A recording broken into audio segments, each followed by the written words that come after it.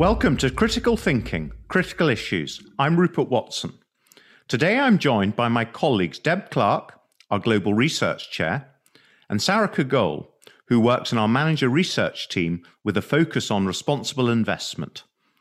The focus on diversity, equity and inclusion has been gaining traction for several years and is an area we're seeing increased levels of interest from our clients on how they can capture and implement this in their investment portfolios. Sarika, perhaps you could start by telling us what you do at Mercer and how you're involved in our DE&I activities. Sure. Thanks, Rupert. I am part of the manager research team in the investments business and lead on sustainability and manager research, pretty much covering investment ideas across sustainable development themes, climate transition, and other stewardship investment strategies, both across active and passive asset classes. I also lead on ESG integration in manager research. Within Mercer's DEI initiatives, I've been co-leading the Vine network for over 5 years, and this is the UK's Women at Mercer Business Resource Group that promotes gender equality. Perfect. Now, DE&I has moved rapidly up the agenda in recent years and now is seen as one of the great challenges for both the corporate sector but society at large. What are the sort of key reasons behind that, do you think? Sure. Well, in a nutshell, representation matters, and we want our businesses to reflect the community in which we live and work in. And this includes people with different backgrounds, educations, experiences, race, ethnicity, gender, you name it. There are a number of studies that have shown that well-managed, diverse, and inclusive workplaces do make for better businesses.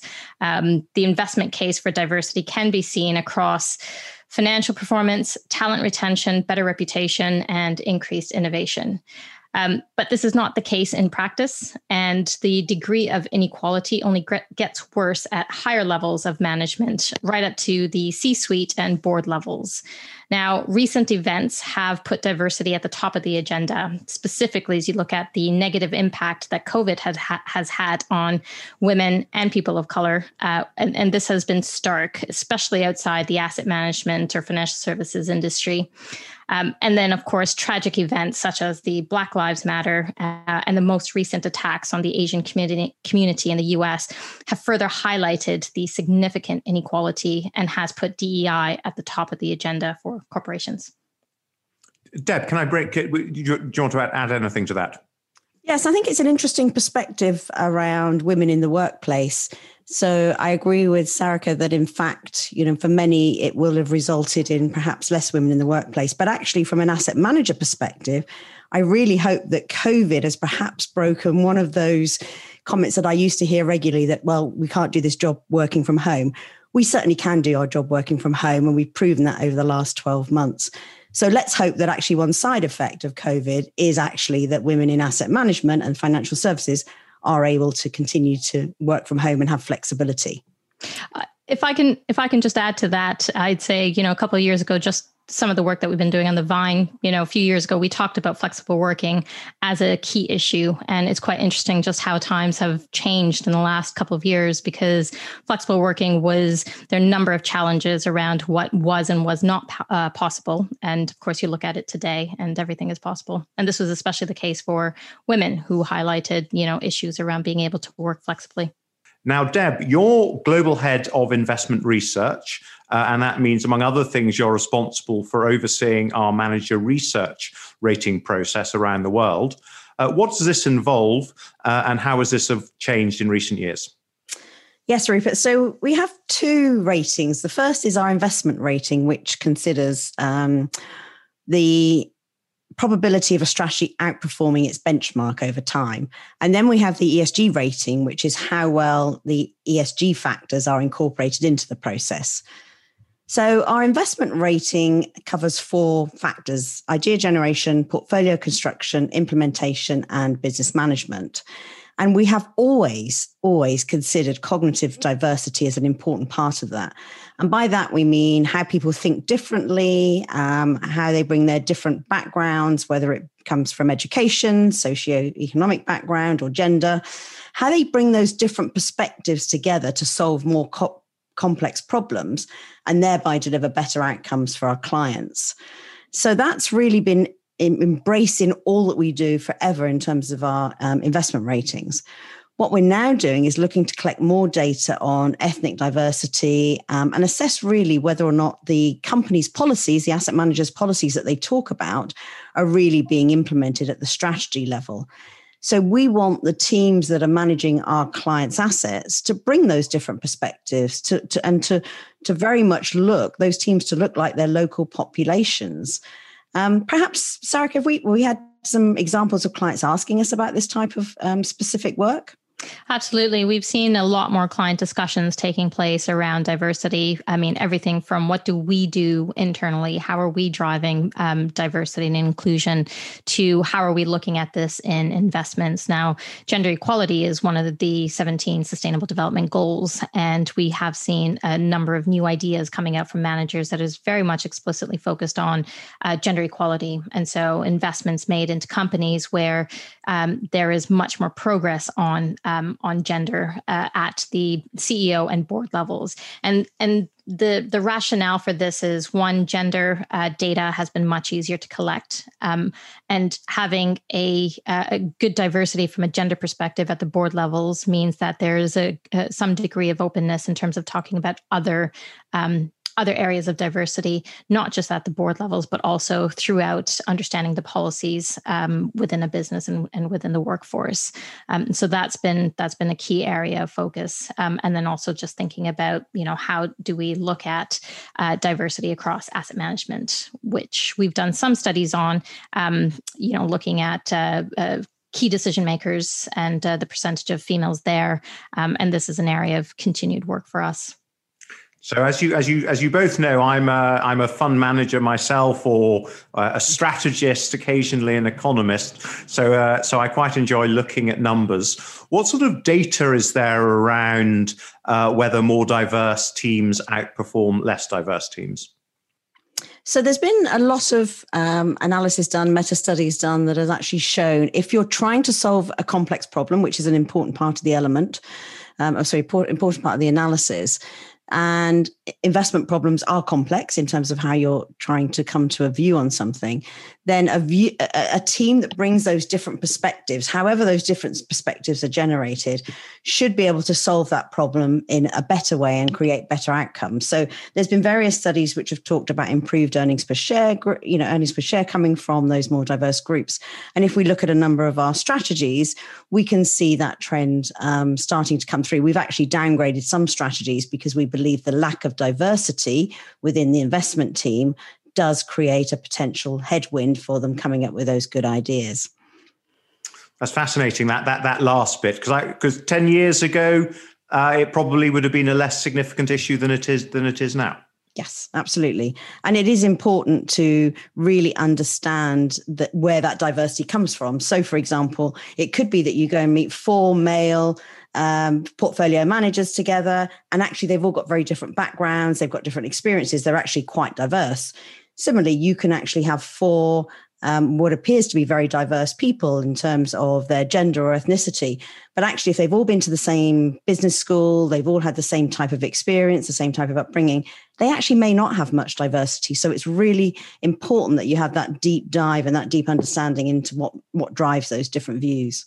If you have everyone thinking the same way, nobody's going to challenge the status quo. So, for example, if in our process, idea generation, can an asset manager bring together lots of different ideas?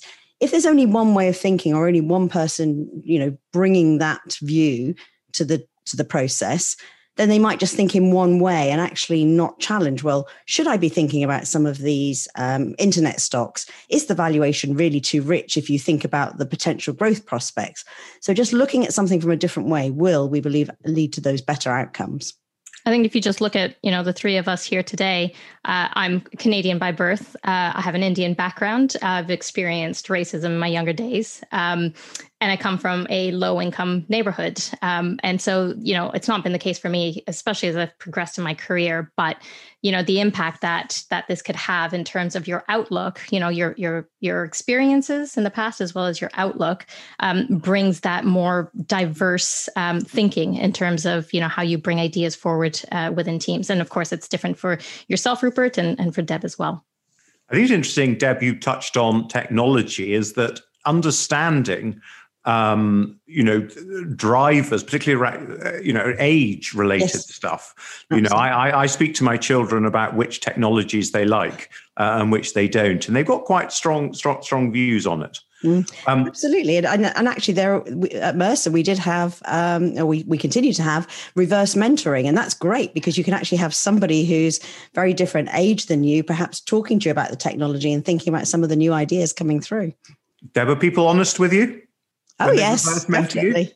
Yeah, definitely. When they mentor me, definitely. Okay. And then another question for you, Deb. You follow, obviously, fund management firms very closely. They've made plenty of progress over the last little while. Is there anything you'd like to highlight?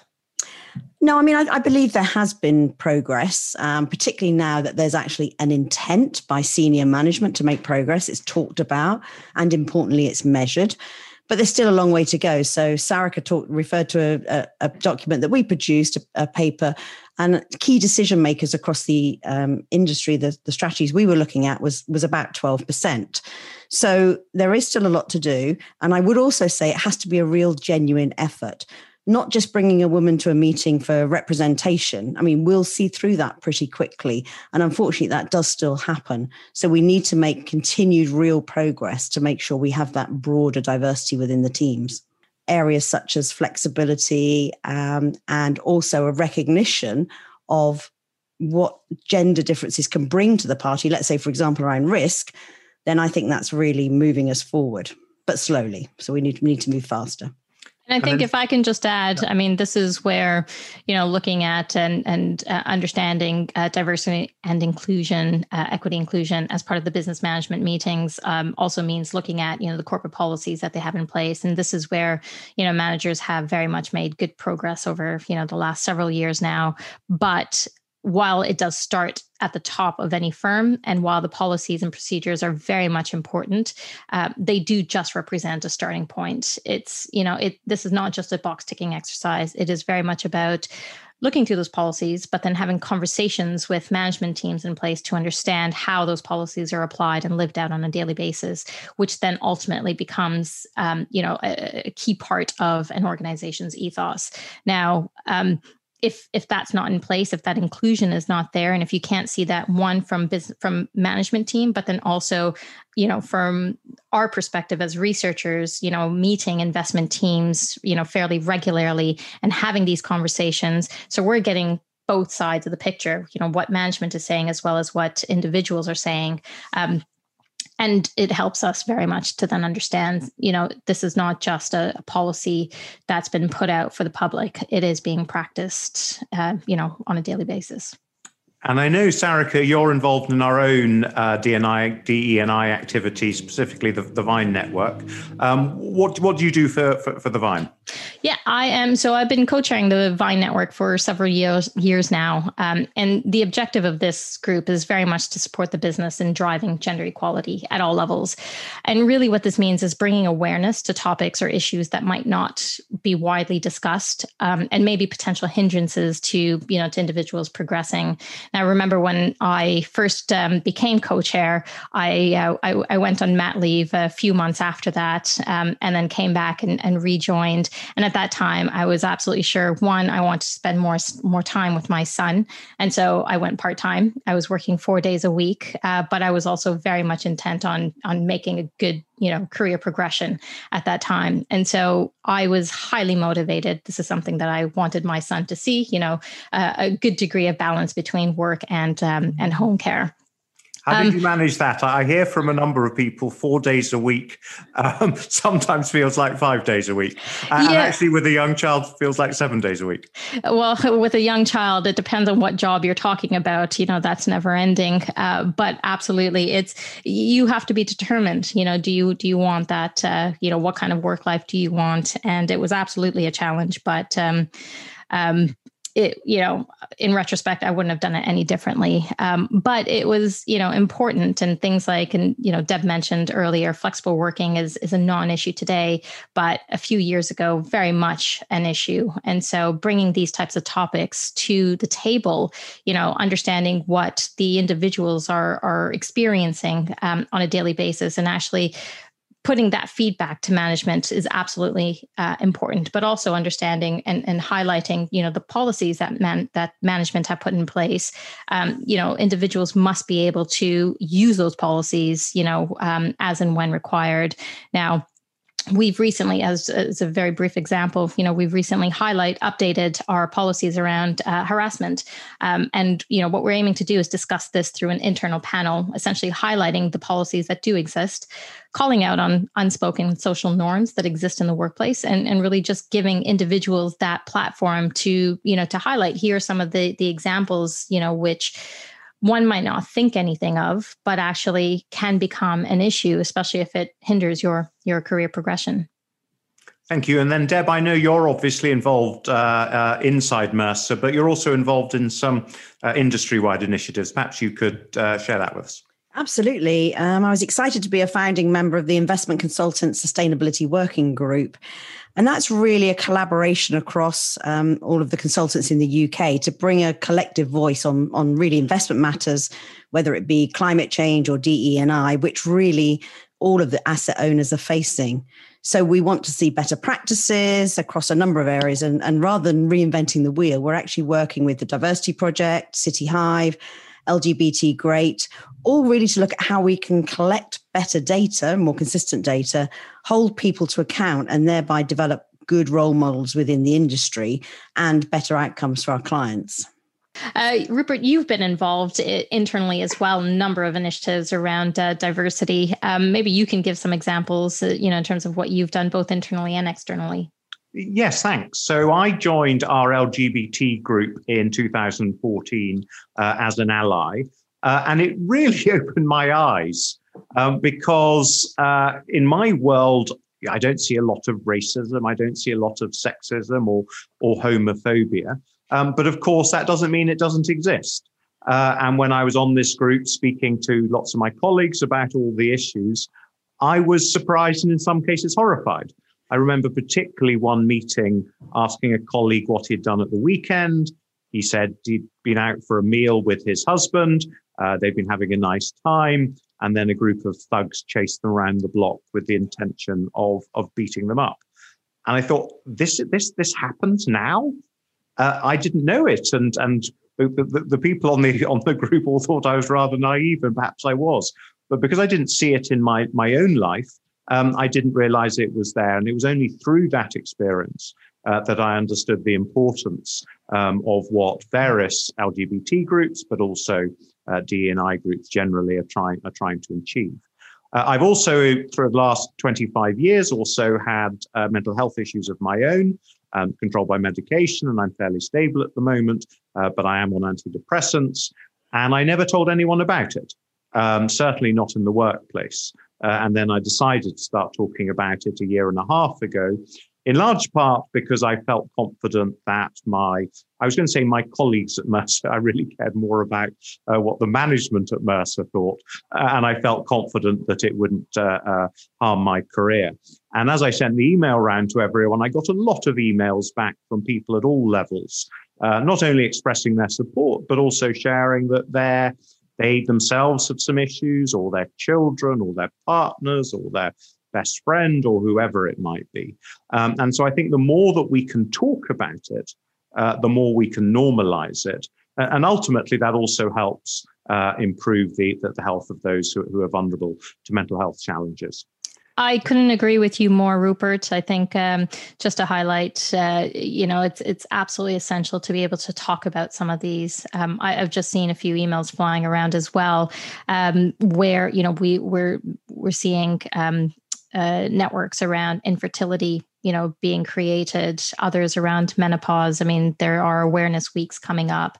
And so being able to talk about some of these is absolutely essential to having that, mental well-being and being able to discuss this in an open way and highlighting that it's not a taboo subject. And I remember someone said, it doesn't matter if you're left-handed or right-handed if you're right-handed. Now, Deb, I think I'll finish with you, if that's all right. And you've been in and around the investment industry for quite some time. As you reflect on that, is there anything you would like to bring out in particular? But also, if you had one wish over the next 5 or 10 years, what would that be? Yes, Rupert. So yes, I've been in this industry for nearly 4 decades.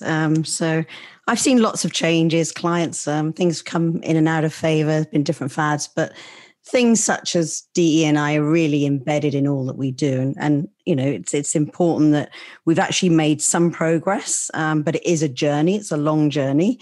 And it does start in areas such as education to ensure that we have the right people coming into our industry who look like the end beneficiaries of our industry, you know, the teacher or the fireman's pension that we're managing, and that actually they can come into our industry. And there's lots of great opportunities for people in our industry. So there's still more to do. I would hope that in 10 years' time, we're not having this conversation, certainly around gender. It may take longer in terms of ethnicity to get teams and firms that look like our populations. But in terms of gender, I would really hope we could accelerate the change, and hopefully COVID will have done a little bit of that, such that it's actually just part of the norm. Nobody has to ask the question, should we bring a female to a meeting? You know, do we have the right balance? We've just got the right people, and it creates a good representation. So that's my hope. If it's 10 years, maybe 20 years, but we will get there. So today we've talked a lot about DE&I, and I hope it's piqued your interest in perhaps the difference you can make. So it is important, as we've talked about, that DE&I starts with the policies and the leadership and the senior endorsement, that this makes a difference. But it's actually also important of what each of us can do as an individual as well. So if you'd like to find out more, please engage your local Mercer consultant, and they can help share with you the resources we have and what other people have been doing to help move us along this journey. Deb and Sarika, thank you for joining me today, and thanks to our listeners for joining us. Please subscribe wherever you listen to your podcasts and leave a review. If you'd like to discuss this topic or any others, please contact us at ctci@mercer.com.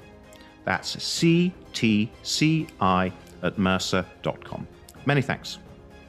This content is for institutional investors and information purposes only.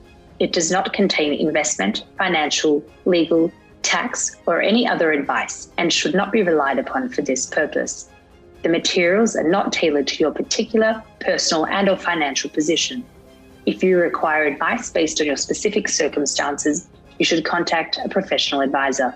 Please refer to Mercer's full legal disclaimer in the episode description.